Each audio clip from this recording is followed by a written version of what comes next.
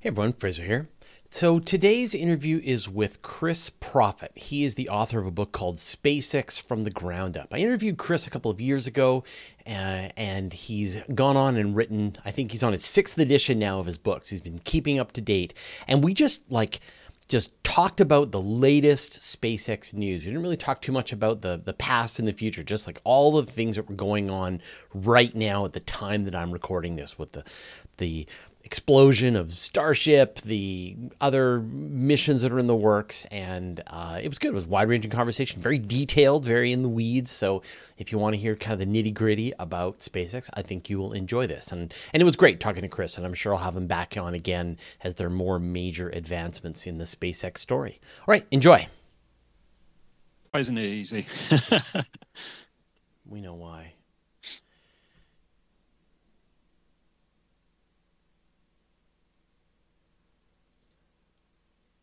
Okay, we should be live, but the preview is showing me like it's just like the top part of my head.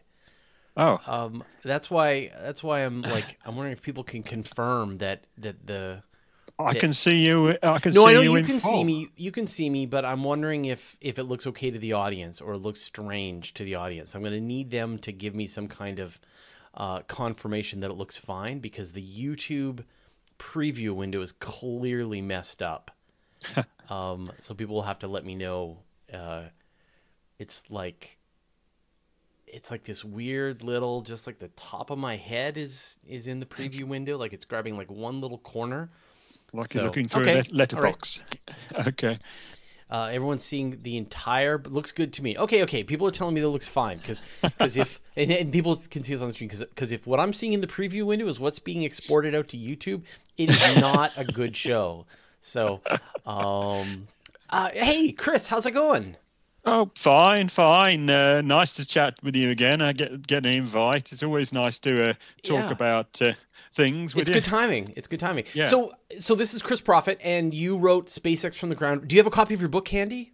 Well, I have the first edition. There's my bona fides. The first edition. Hold on. Let me get That, you all look in how the screen. Hold it up again. okay. Yeah, there we go. Okay. Yeah, Look how SpaceX from the thin ground up. that is. Look how thin it is. That's 87 pages. That's the first edition. That is compared to I think 273. I'm up to now. That's amazing. Yeah. Um, yeah. So we last talked. I checked. It was 2017. So it's been like 4 years, 4 years Mm, since we last talked. 2018. Anyway, it's been about 3 years since we last talked yeah. about SpaceX, and we've gone from your first edition to your sixth edition now. Yeah. I'm actually working on my Of seventh, but course you that's are. all hush hush at the moment. Yeah. Oh yeah. Like what a big secret. SpaceX is going to do new things, and you're going to have to update. Oh, all the Have you ever time. heard of a blog? Have you ever heard of like Uh, writing on the internet? I'm just well, saying. I have considered it, but I'm really even more cutting edge than that. I mean, normally, if you want to find me, I'm on the SpaceX Reddit because we're always working through Yeah. things there. I write stuff, put it up. I do posts regular there, and Yep. well, it seems to get a bigger audience, I think, It than trying it to drag into mine. it's funny from like when we talked and sort of the work that you had done on the SpaceX Reddit Hmm. group subreddit.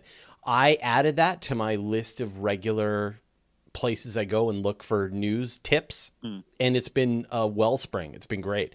There's been Yes. Well, tons and tons of really good, interesting ideas, new improvements that are happening in the SpaceX landscape that we've been able to incorporate into stories that we're working on. So yeah. it's an interesting Forum.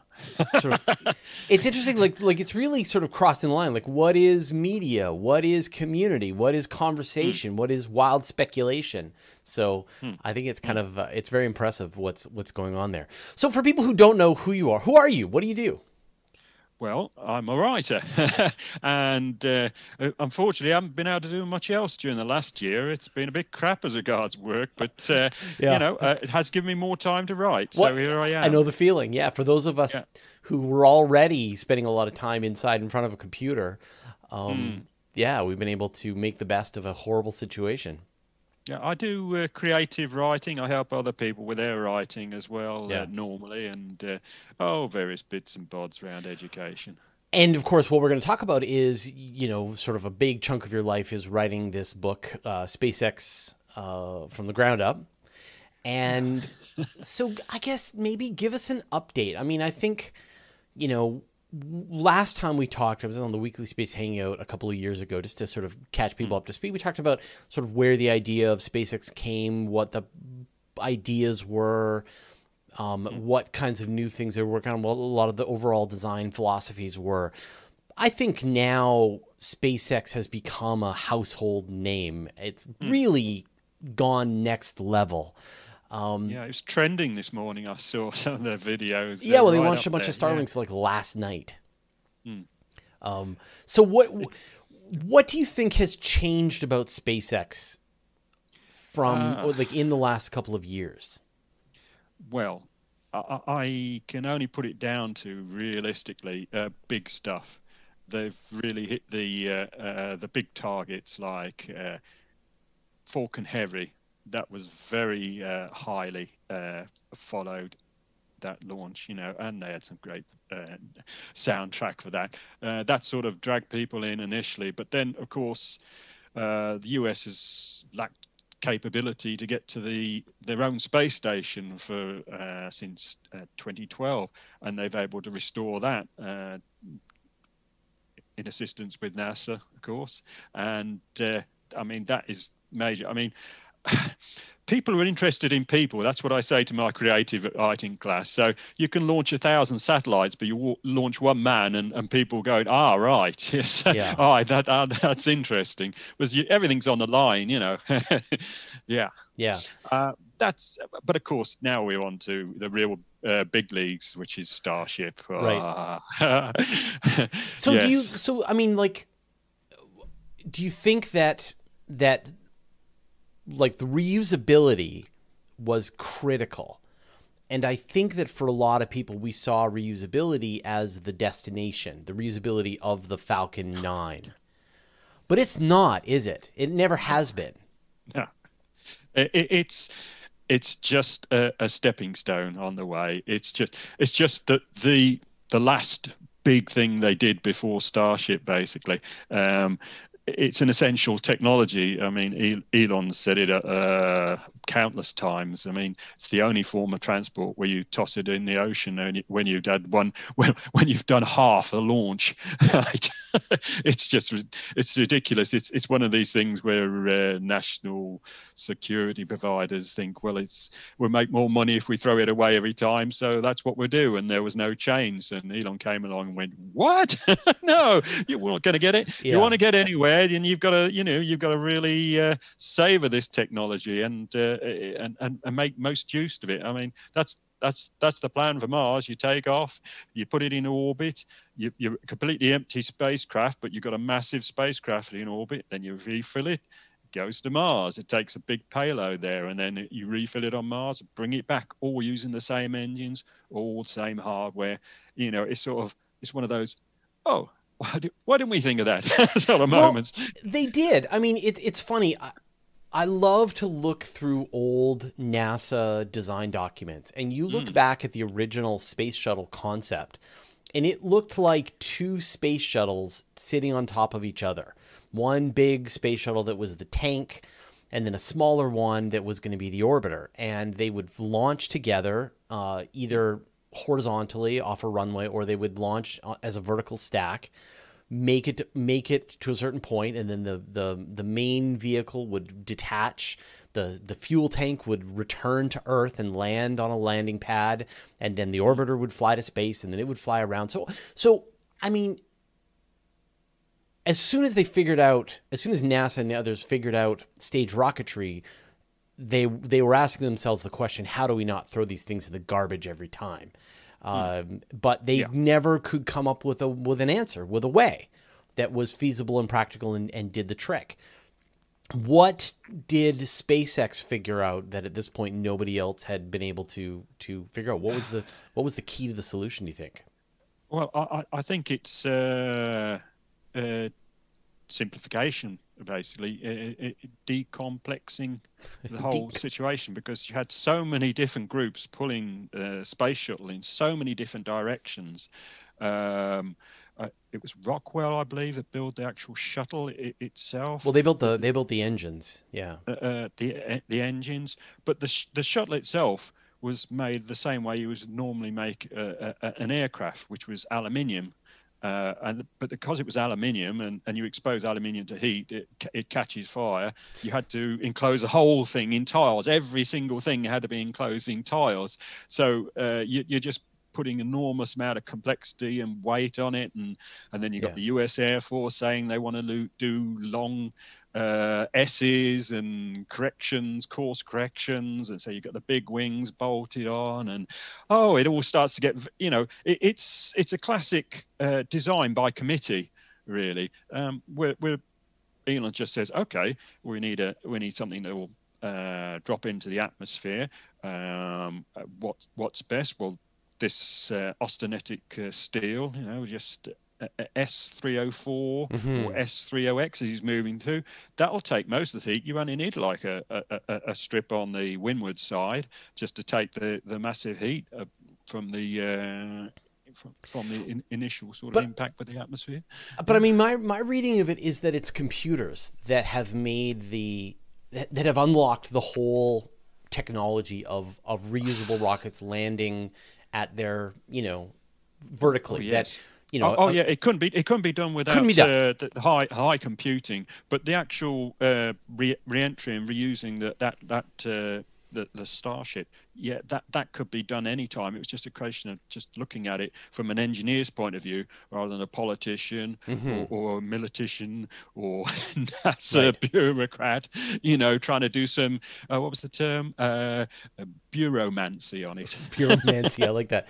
But I mean, really, when you look at all those technologies, I mean, it really is the speed and density of the compute Hmm. that is making all of the tiny little course corrections as the rocket is returning to Oh Earth yeah. at supersonic speeds to be able to then, Hypersonic. Yeah. yeah, to be able to then just slow it down and land it vertically Mm. using its flaps and its rockets, just the gimbaling on the rockets to be able to actually make it land. That is like, you couldn't do it. A human being couldn't make that maneuver happen, but a computer can do it. And we've only had computers capable of doing that kind of operation just fairly recently. There's like Yeah. some artificial intelligence going on inside these things. It's Lars Blackmore, basically. He takes a stochastic approach to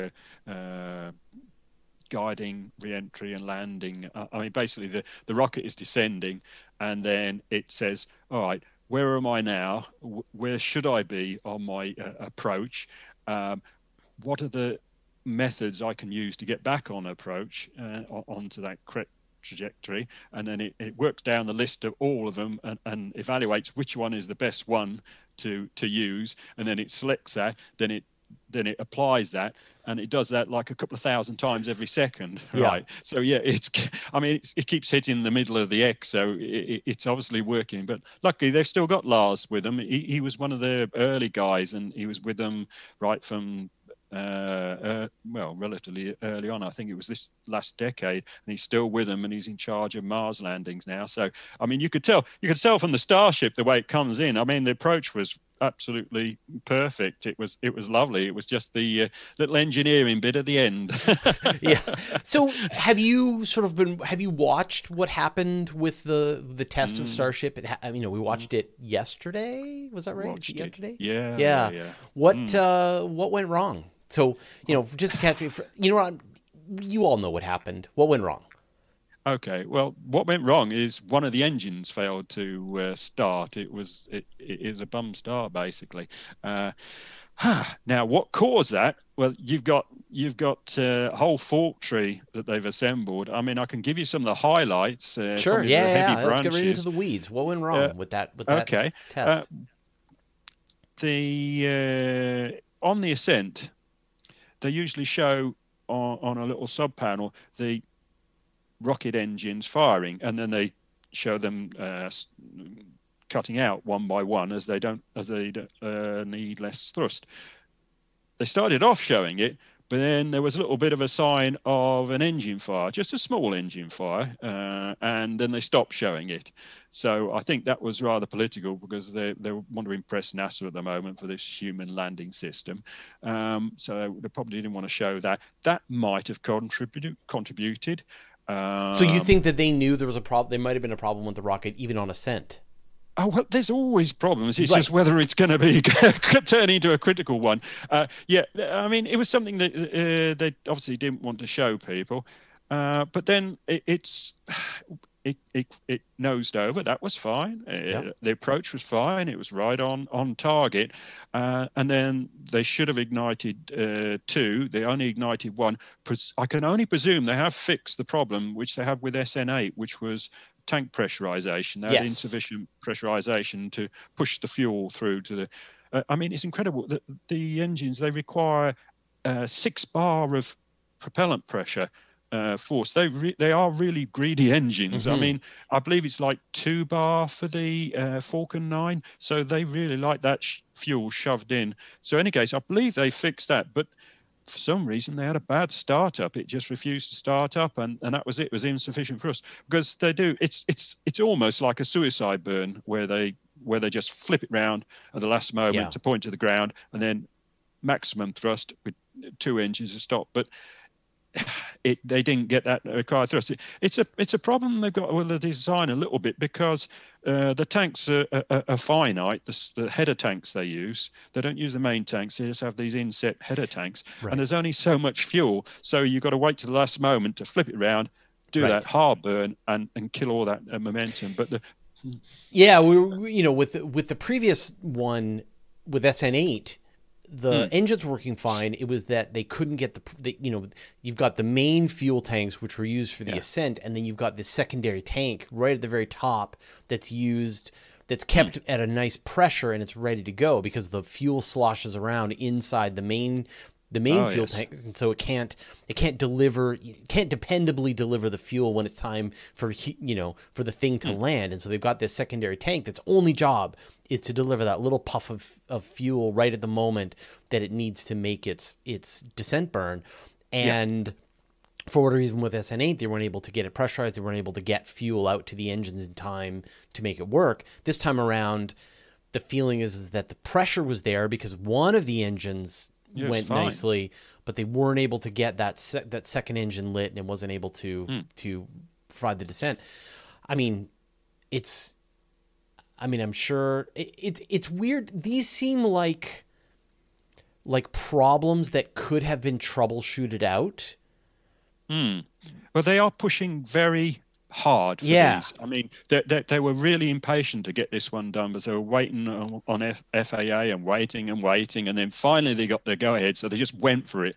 But these engines, they test them very hard. In fact, the earlier ones were tested to destruction, basically. So we don't know the history of this particular engine that failed, but it might not have been the engine's fault. It might have been a case that some of the pressurant actually got into the fuel line, and then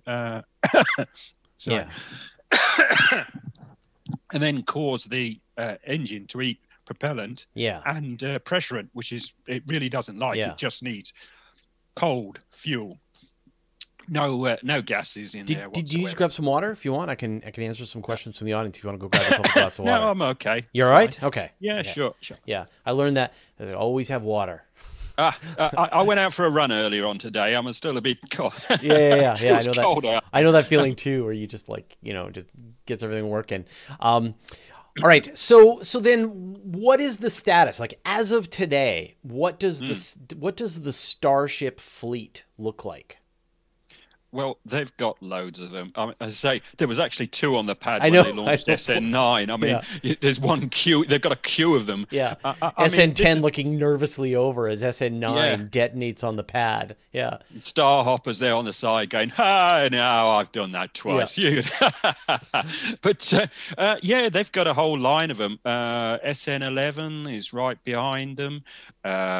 and we got SM-15. That's already started jump. They've jumped to 15 because they were so happy with the first high altitude flight, SN8. They scrapped the ones in between the pieces they're working. But SM-15 is supposed to be quite an advance. They've done quite a few changes to the Huh. construction, so we're not quite sure some of the stuff they've done, but obviously it's major because they figured the intervening ones are not going to be useful. They just want to go on to this more advanced version, which is much closer to the orbital So, and we type don't of know vessel. what's going to be in it yet. Like we don't know what the advances are. What's the rumor mill say? Well, if it was me, I'd be putting different wings on there because you've seen the flaps they use. The ones at the back are classically body flaps. They class them as the ones at the front. Well, I think they're better described as canards. Hmm. But they're a bit chunky and they're a bit okay for the job. Whereas I think if they're going to be doing hypersonic entry in it, they're going to want to have something a little bit more swept. That's what I believe, if from what I can see of it. So you mean sort of like smaller, like much smaller wings? Possibly swept, like the Concorde Hmm. Hmm. wings, and the space shuttle. They had a more sort of swept, Yeah. uh, whereas these are just like quite chunky and functional, which is fine for the job they're doing at the moment, which Right. is just Right. dropping from about 10K. Well, we were speculating a bit on this last night on the Weekly Space Hangout, just how like why do they wait so long to do the flip? Why do they do the flip right at the last minute? Wouldn't it make more sense to have a longer descent and try to manage it? But I wonder if those wings, like they're fundamentally different from the grid fins that are on the current Falcon 9 boosters and what's going to be on the Super Heavy. So I don't know whether the spacecraft can be vertical for any long period of time and be stable with those Well, wings in the oh, configuration it that can they're be at. stable, but the whole time it's like vertical like that. You're accelerating towards the ground. I mean, it's got it is quite fast, even when it's doing its skydiver. But as soon as you put it vertical, well, then you're going to start picking up Hmm. speed, and all that speed needs to be negated. This is one of the problems they've got at the moment. It's the supertanker problem, turning a supertanker, except for in this case, you're not turning it, you're stopping it, and you've got the force of gravity pulling it down. So, you've got a large mass heading towards the ground, being pulled towards the ground, and all of a sudden you've got to stop it on a dime pretty much. So Right. they want to flip it and just stop it straight away before it starts accelerating towards the ground any more than it is. So, and of course, the closer you can do to the ground, the more fuel you save because Right. you don't want to be carrying around. And every extra ton of fuel you have for landing is one less ton of fuel you have for payload. So they're being very aggressive. You have to applaud their effort. Yeah. Is it? Yeah. But is it almost too aggressive? Like it does seem. I mean, here we are, armchair rocket scientists. Mm, But it does feel like there's a lot of kinks to work out in the system, and the Falcon 9 has minutes to make sure all of its engines are working properly. It's able to light them, and when it does mm. its descent and do its hyper slam, right? No, hover slam. Hover slam. Yeah, They yeah, class it as hover slam, not a suicide burn. It's called a hover slam because yeah. that's much better. Yeah. Yeah. Well, I mean, the trick with the hover slam, like I know with the Falcon 9, the way those Merlin engines work, it can't hover the rocket. They're too powerful. So you're either Mm, going up or you're falling. And so the trick with the Merlins is that they have to run those engines at the last second so that they perfectly balance out their falling with being on the ground. But I know with the Raptors, they can tweak the thrust. They can throttle them down. They could make, as we saw with the hopper and with the grain silo. I mean, that thing could hover on a couple of its Raptor engines, one Raptor engine if it wanted to, but it's guzzling fuel the whole time. yeah, yeah. I mean, it's quite beautiful the way the Falcon 9 achieves it because it gets to a certain altitude and it says, okay, I can apply a certain amount of deceleration over a certain amount of time, so it hits that startup at the correct altitude, and that the whole time from that point onwards, it's steadily decelerating until it achieves zero velocity at zero altitude, even though it's got more thrust than it actually needs to hover. But the Raptor, it's can, I think it can throttle down to about 20%. It's like ridiculously flexible, so they can do whatever they like with it. But I did notice that on the Twitter today that Elon Musk was saying, yeah, what we should have done is really ignited all three, stop the craft pretty much above the pad, and then decided which ones we wanted to down select. If there was one that didn't start, obviously you go with the two that did. Or if you do have three start, you can go, okay, which one's the prime engine, which one's performing better than the other one. So yeah, they are going at it very aggressively, but this is the fail early and learn from experience. Mm-hmm. If this has happened over Mars, if they'd have said, oh right, well, we've had great chances, oh, every time we've landed both of our engines are fired up, and all 200 colonists have died. Yes, exactly. Whereas now they go, well, we actually have three engines, and the reason why we didn't use them is we didn't have it in the software to have three engines available. We chose engine one and engine two, and that was it, do or die. But now they know. You know, fail fast, fail forward. And I think that, I think they've got enough momentum, they've got enough credibility. Like back in the early days, I know that Musk is always fond of saying that if Falcon had failed one more time, his whole business would have gone under. The SpaceX would have just disappeared.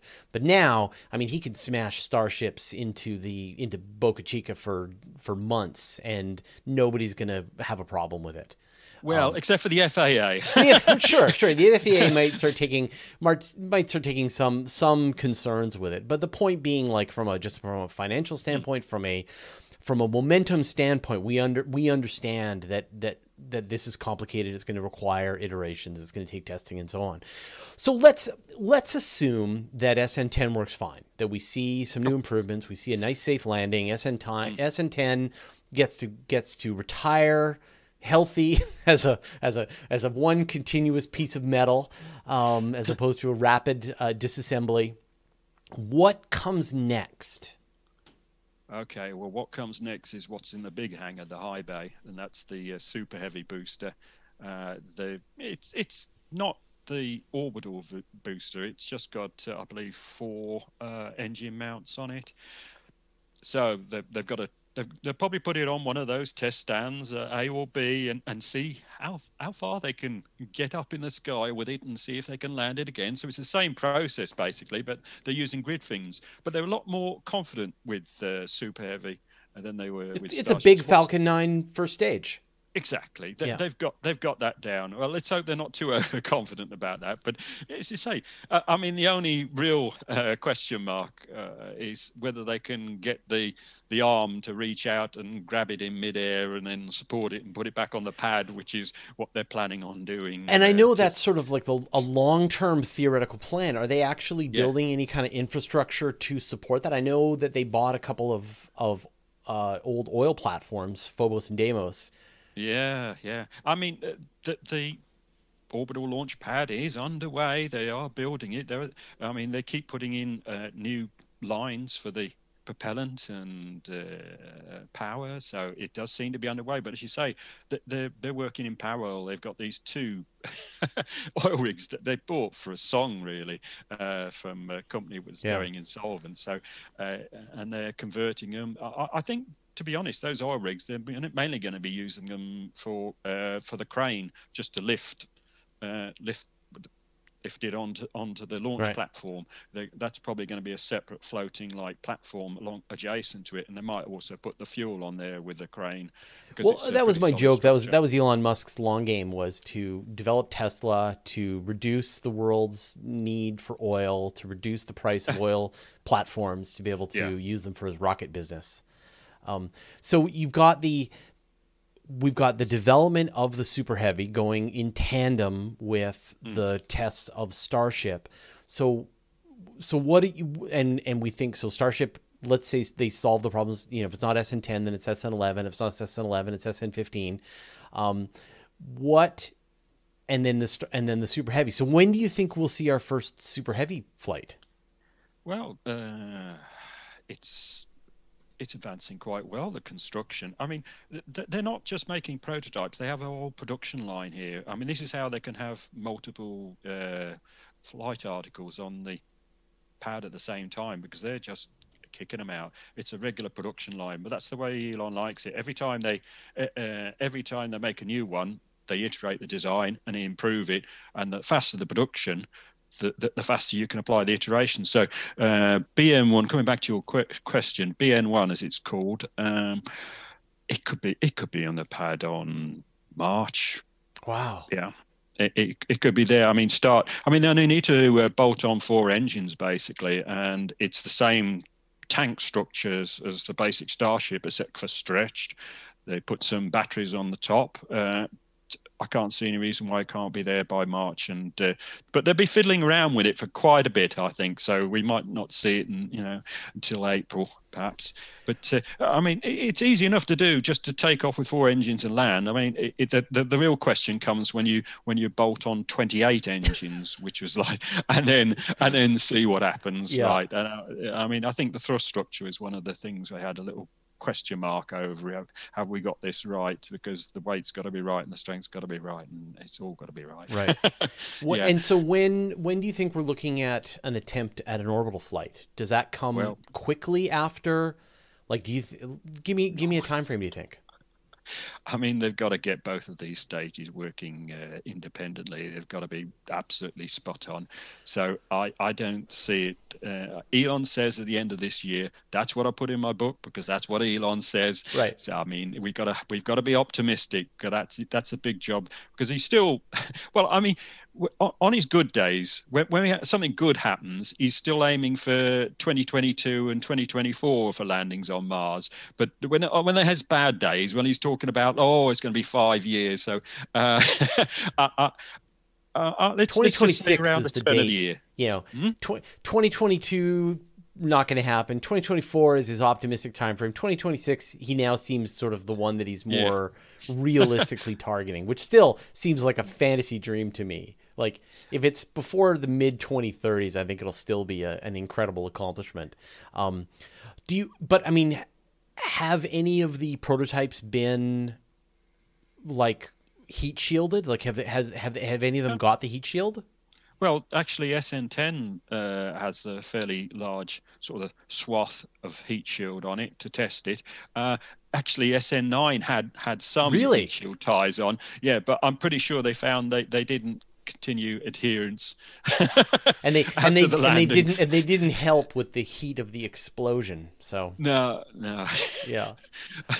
Oh dear, but they're there. They're testing. As soon as they get one back that lands, they'll be able to see what the effect of that airborne, Right. effects on it was. Yes. But we won't know really what's going to happen with an actual orbital reentry, because that still feels to me like the big unknown. Is like, it feels like every other piece of this makes sense. I think they'll figure out that Hmm. weird flippy landing. They've obviously got the belly flop maneuver going. They've got the Raptor engines work like a charm. The thing can take off on its own or as part of the Super Heavy. I don't think the Super Heavy is going to be that much of a technology challenge, although the scale might be an issue. Mm. But it's that orbital reentry, which feels to me like Yeah. the I, big I mean, question it's the mark. same as the shuttle. That was the problem with the shuttle. That orbital entry was the big problem. And I mean, hopefully now they've gone to like tough rock, which is the same tile as they use on the X-37. The Boeing mini shuttle. Yep. Um, that that's a lot tougher. It's a lot lighter, and they're backing it with silicone, so there's less heat transfer. I mean, I say it's tough rock, but I'm sure the SpaceX engineers are taking a look at it and go, "Oh, I think we can improve on that." That's exactly what they did with the Pika, which NASA gave them. They went from Pika to Pika X, and like 3 iterations of that in real quick time. So yeah, I'm sure they're working on it, but it's if they can get that heat shield down, that is. But even if the heat shield fails, it's not like the shuttle. If one tile comes off, then or you get a leading edge fail, then it's automatically destroyed. No, that is quite strong, firm substrate of Yeah. stainless Salt. Yeah. material they've got Stainless steel behind it. underneath. Yeah, that so they still got a chance. They need a quite catastrophic failure for the whole thing to fail. I mean, they'll get something back. It might be a bit bent and melted, but it should Right. be good. Well, as you said, aluminum ignites in a way that stainless steel just won't catch on fire in the same way. Yeah. So let's talk about that sort of that, assuming they get that sorted, and we see this thing taking off and returning, then we're starting to move into the actual practical applications. So how ready is the world? Because, I mean, it's safe to say that this is going to decrease launch costs by a factor of 10, maybe a factor of 100. Like it's hard to really wrap our minds around how the world changes when you've got a reusable launch system that is this inexpensive. What do you think happens next? Lots of things. I mean, when you can get a launch down to 5 million, which is what they're talking about. I mean, NASA's talking about launching LUVOIR on it, their big observatory. That's going to be a splendid thing. I mean, I'm certain that SpaceX are trying to negotiate with NASA to put the Europa Clipper on there. They'll probably offer the Falcon Heavy and say, look, we have this launch vehicle, we can definitely launch, but if you want to go there in 1 year instead of 7. Well, I don't think it can do it in 1 year, but it can definitely. I think oh, really? If you can put a kick stage on top of Starship, right? Something, I don't know. There's like ACES, something like that, with a really good ISP. I mean, you're talking about 150 tons to a reference orbit, so it's quite a substantial kick stage. Right. Then. Maybe I'm exaggerating on a year, but you can get there quick. But the ACES was the original kick stage they were going to use on the Galileo. That was the one, or was it Cassini? Galileo? It was on Galileo. It was the one they were going to use on Galileo, and it was going to allow Galileo to make a straight shot from Earth to Jupiter. And then with the launch of the Challenger, they decided that it wasn't safe to put something like ACES on Challenger, and they switched to a less risky Centaur upper stage, and then they had to do all of those orbital slingshots to be able to actually make the journey out to Jupiter. So yeah, I mean, a powerful like an ACES kick stage or some other kick stage on top would be game changing. I mean, I can even imagine like we get to a point where it's kind of like the Expanse, where you do a burn in one direction and then your rocket turns around and does a deceleration burn to get into orbit. And you're starting to really knock down the time. And I don't think we know what a fully refueled Starship in orbit is capable of delivering to other worlds. I mean, you have various options. I mean, you could actually go for a Raptor-derived kick stage. That they produced a prototype engine which was only 1 meganewton thrust. The current one is like 2 meganewtons, so they could use something like that. Then they have Methalox fuel, the same as the actual the second stage, the Starship. They could refuel the Starship in low Earth orbit and have it on a very wide elliptical orbit, and then kick out the kick stage. And then now you're talking about some serious, I mean, use an Oberth effect. Even if you can line it up right, the moon and Earth, you could have like an Oberth cannon and kick it past both of them. So yeah, there's all kinds of clever stuff you can do, and they have all the options on the table, but they've got to convince NASA that it's all good. So, yeah, Starship, it's great. Yeah. And I think that's the one audience member who maybe does have a few concerns watching two of these things explode on landing pad. Like NASA will never let human beings onto this thing. Well, never say never. That's all I can say. Sure. I mean, what can I say about SLS? Frankenstein, yeah, make work. I don't know. But it's the space shuttle. It's if the space shuttle um, was essentially reconfigured into a vertical way. So you just take Yeah, you've cut up a space shuttle, yeah, and then with a Frankenstein right. You've monster, reassembled the you've space made shuttle to be a more like moon yeah. You've vessel. reassembled the Yes, space shuttle to be like a Saturn V. Job done. mm, Everybody gets to keep their jobs. yeah. Yeah. But it's overwhelming, really. I think we'll get to a tipping point where it's just obvious it has to go this one way. Uh, at the moment, Starship is fine. It was designed to go to Mars. It's great. It goes to low Earth orbit. It gets topped up 4 to 6 times. Let's say 6 times because there might be propellant boil off or losses during fuel transfer. And it goes to Mars, and then it uses atmospheric braking to stop, get bleed off all that velocity, and then land. It's great. But that's fine as a system. That's what it's designed for. But now they've started talking about it's not just a Mars; it's also a Moon vehicle. Now you think, well, hang on a moment. The whole company mission is Mars, Mars, Mars, and now they're also talking about the Moon. I mean, they said they didn't want to divert to the Moon, but all of a sudden that's on the menu. Yeah. So. It's a little bit odd, but I think Elon. I think it's fair to say he's a long-term planner. He likes to sort of look to problems in the future and solve them before he gets there. So I think basically the problem is, yes, you can have one vessel go to Mars and do 7 launches. That's fine. You've got 26 months. If you have like an orbital fuel depot, you can even take those 6 launches, the tanker flights up there, store the fuel, and it's all ready to go when you get your Mars window open. That's, I mean, I think that orbital refueling is something that has never happened in any significant way. It's been tested out a couple of times. There's some capability on the International Space Station to do some minor servicing, but to truly, it's when you think about how much propellant is required, how much fuel is required to go from the surface of the Earth to orbit. You've got an empty tank every time, no matter what, no matter how well you've crafted your engine, you're almost out of fuel. The way I look at it, you're spending a bucket of fuel to take a thimble to orbit. Yeah. So that is exactly that. You've put your finger on it. That's exactly the problem. I mean, those 6 flights is fine. Yeah, you can do it.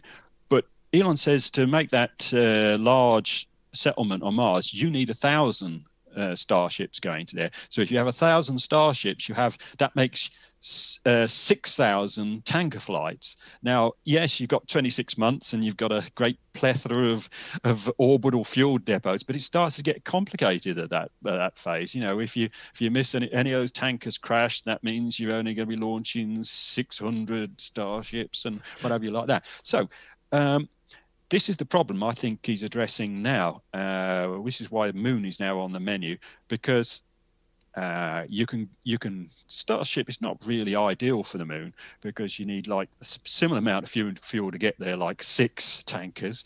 Then you need 6 tankers to get it back, and assuming you've got a orbital depot around the Moon. So it's not fantastic, but they're still going for it, which seems a little bit odd.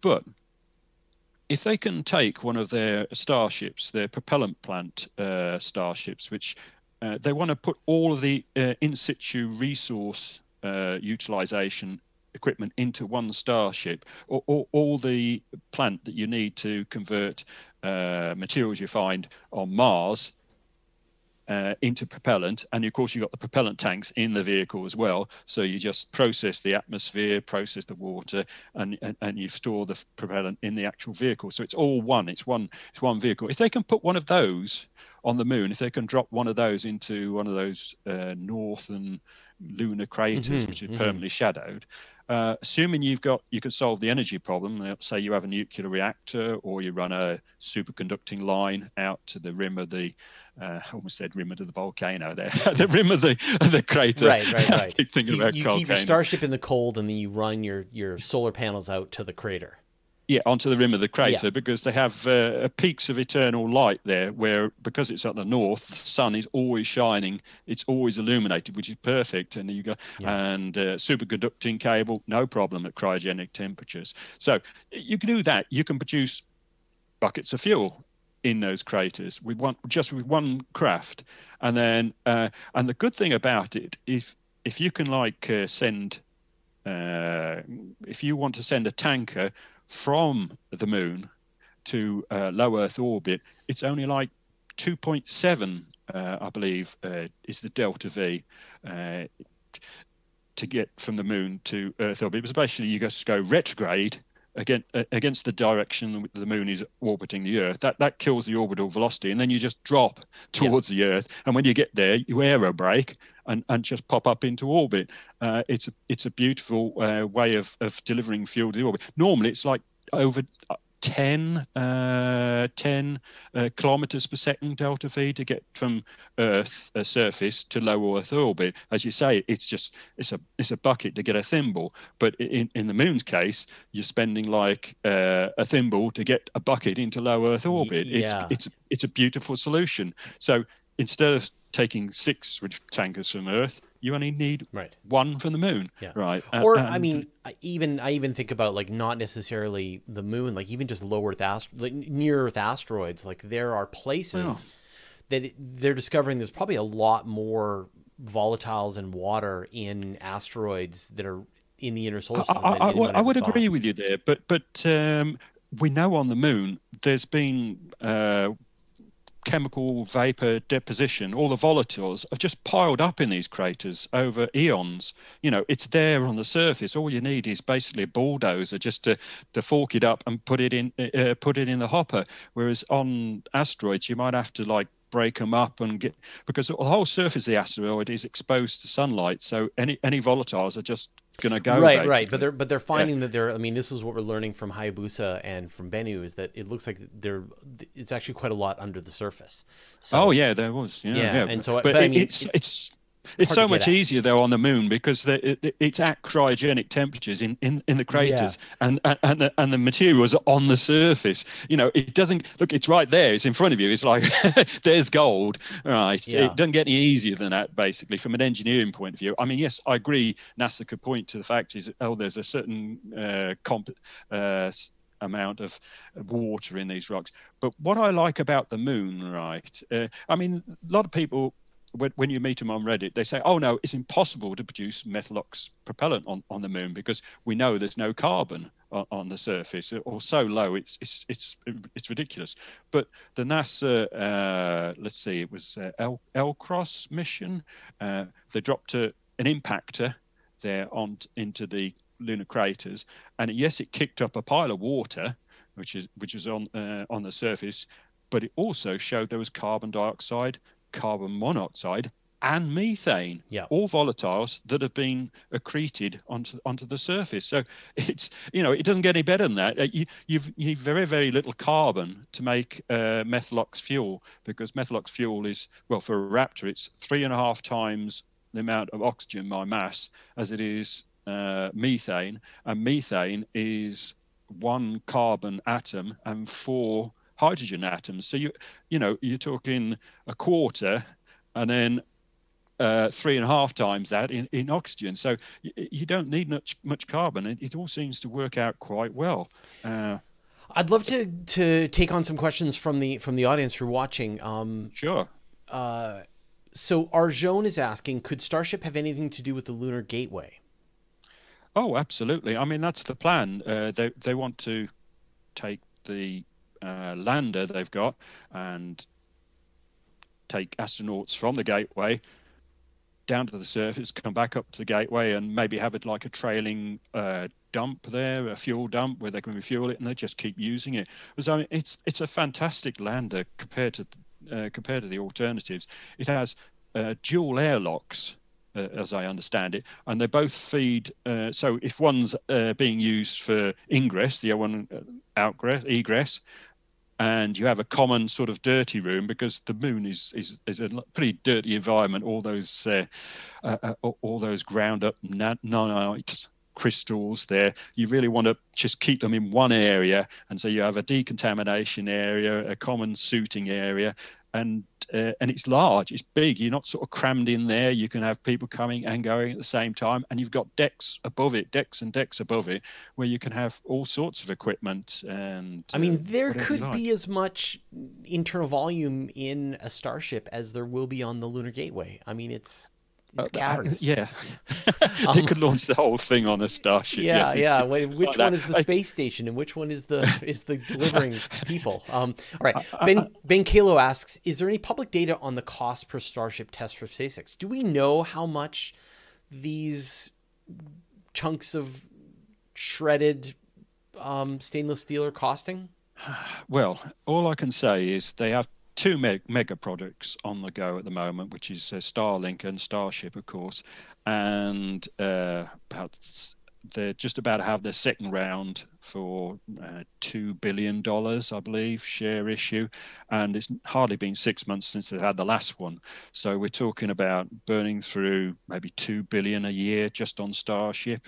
So I think that's a lot of money. If you want, it all depends on the launch rate. If they how much is it costing them?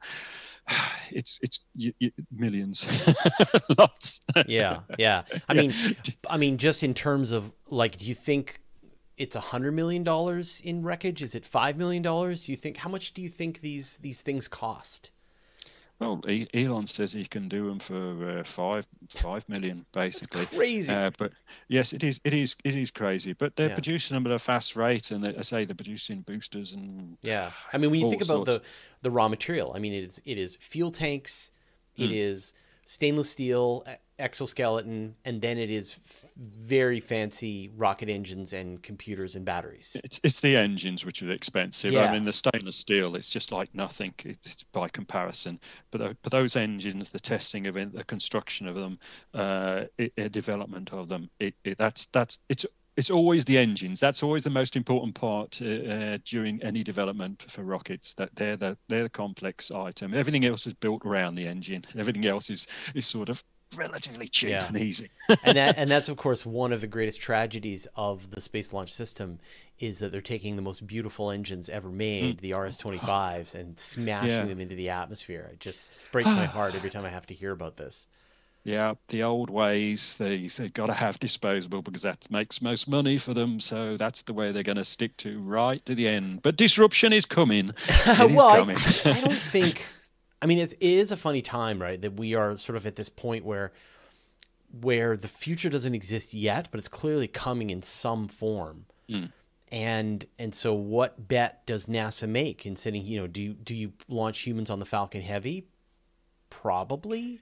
Do you launch humans on the Falcon 9 on the Crew Dragon and then dock on some bigger spacecraft that's been launched by a Falcon Heavy? I think that makes the most sense. And then if Starship later on is able to deliver a bigger, a more interesting lunar ferry boat to space, and then the astronauts launch on Falcon, on Crew Dragon, and then transfer to the ferry boat in space. Like, I think using some combination of a very proven, very safe launcher like Crew Dragon on top of Falcon, matched with just the raw launch capacity of either the Falcon Heavy or Starship, makes a ton of sense. Even if you're disposing of Starships, which would be heartbreaking to think about, you've still got the first stage Super Heavy and then that second stage launching an enormous payload into orbit.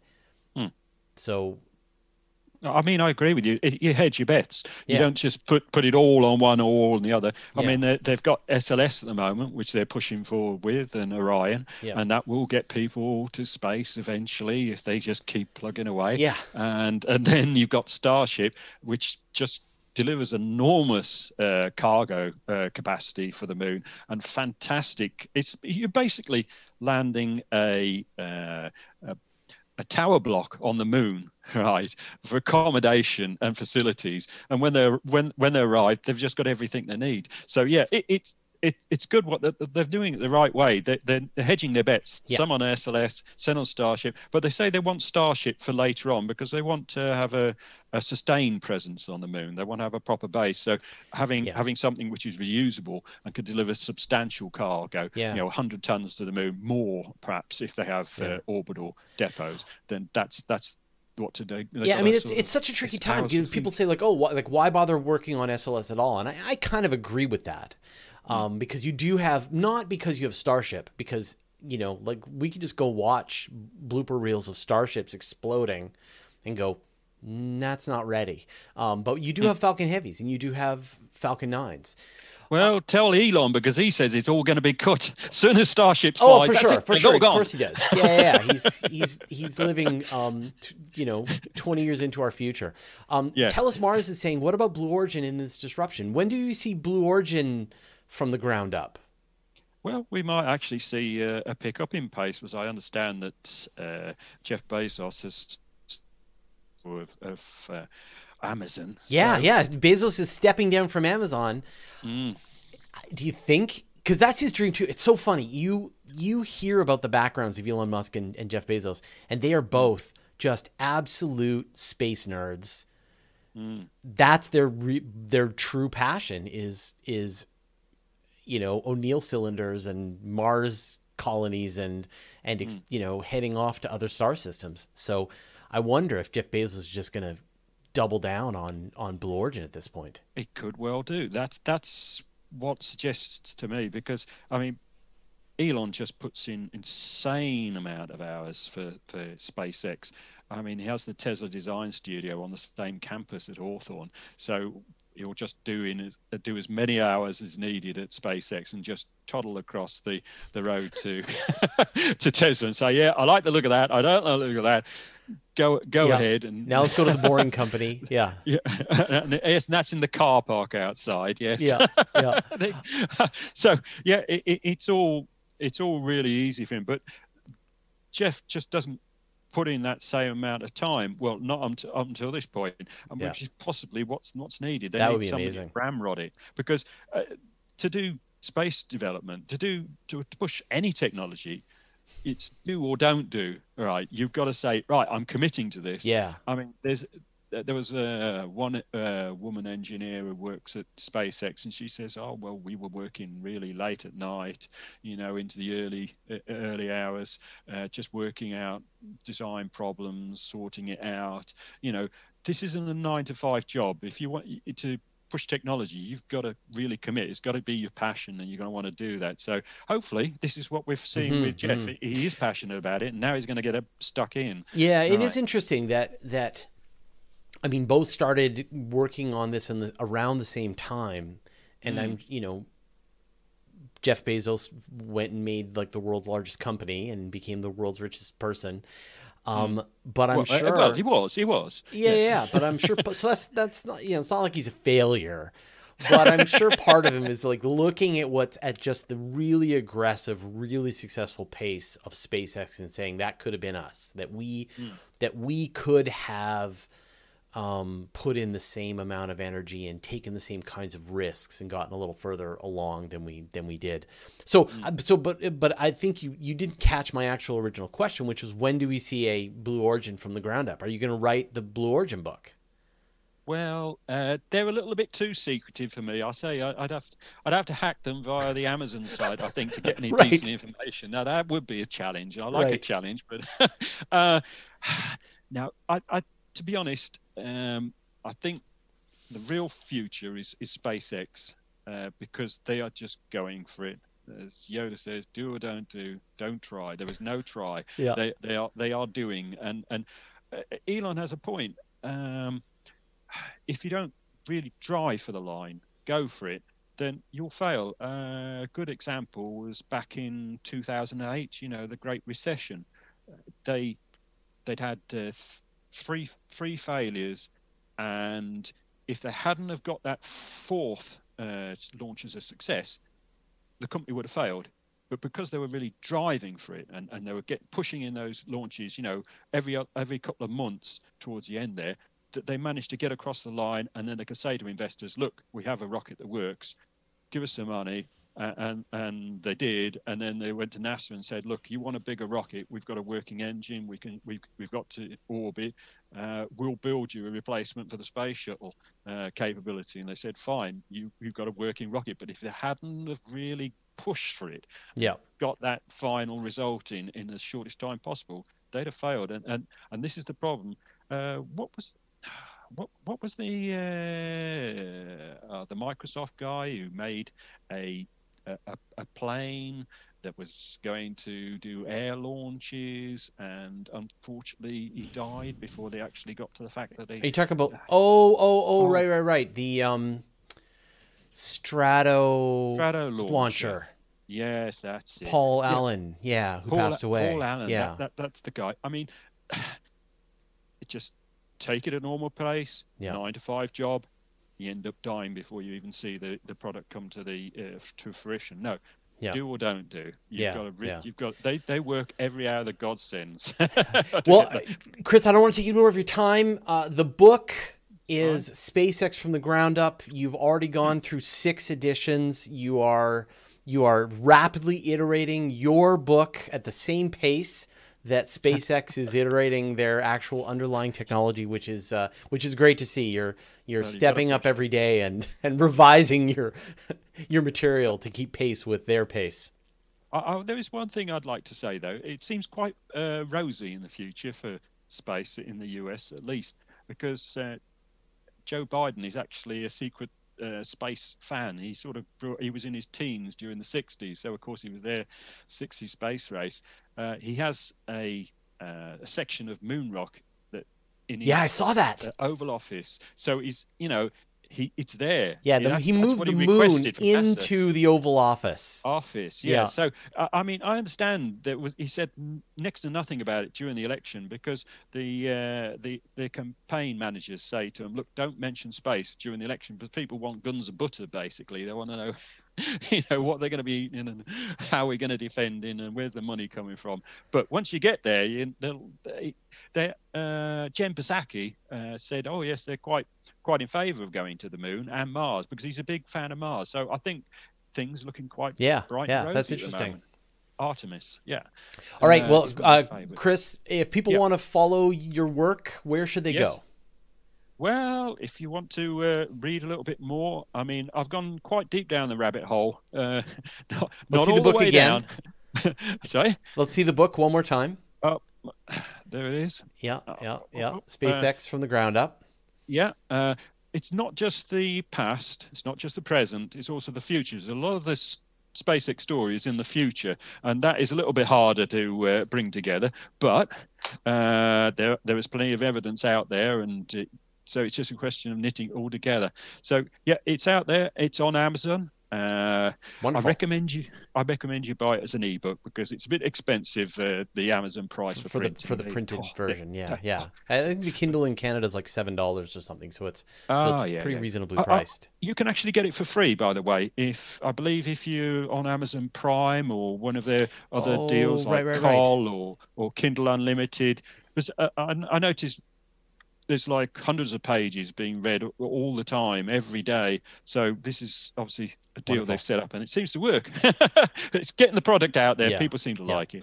Well, thank you so much, Chris. It was a pleasure to catch up with you. Let's not let it be 3 years next time. Let's try and shorten the iteration cycle where we have a chat about what's happening with SpaceX. You're my guy, so definitely keep me posted.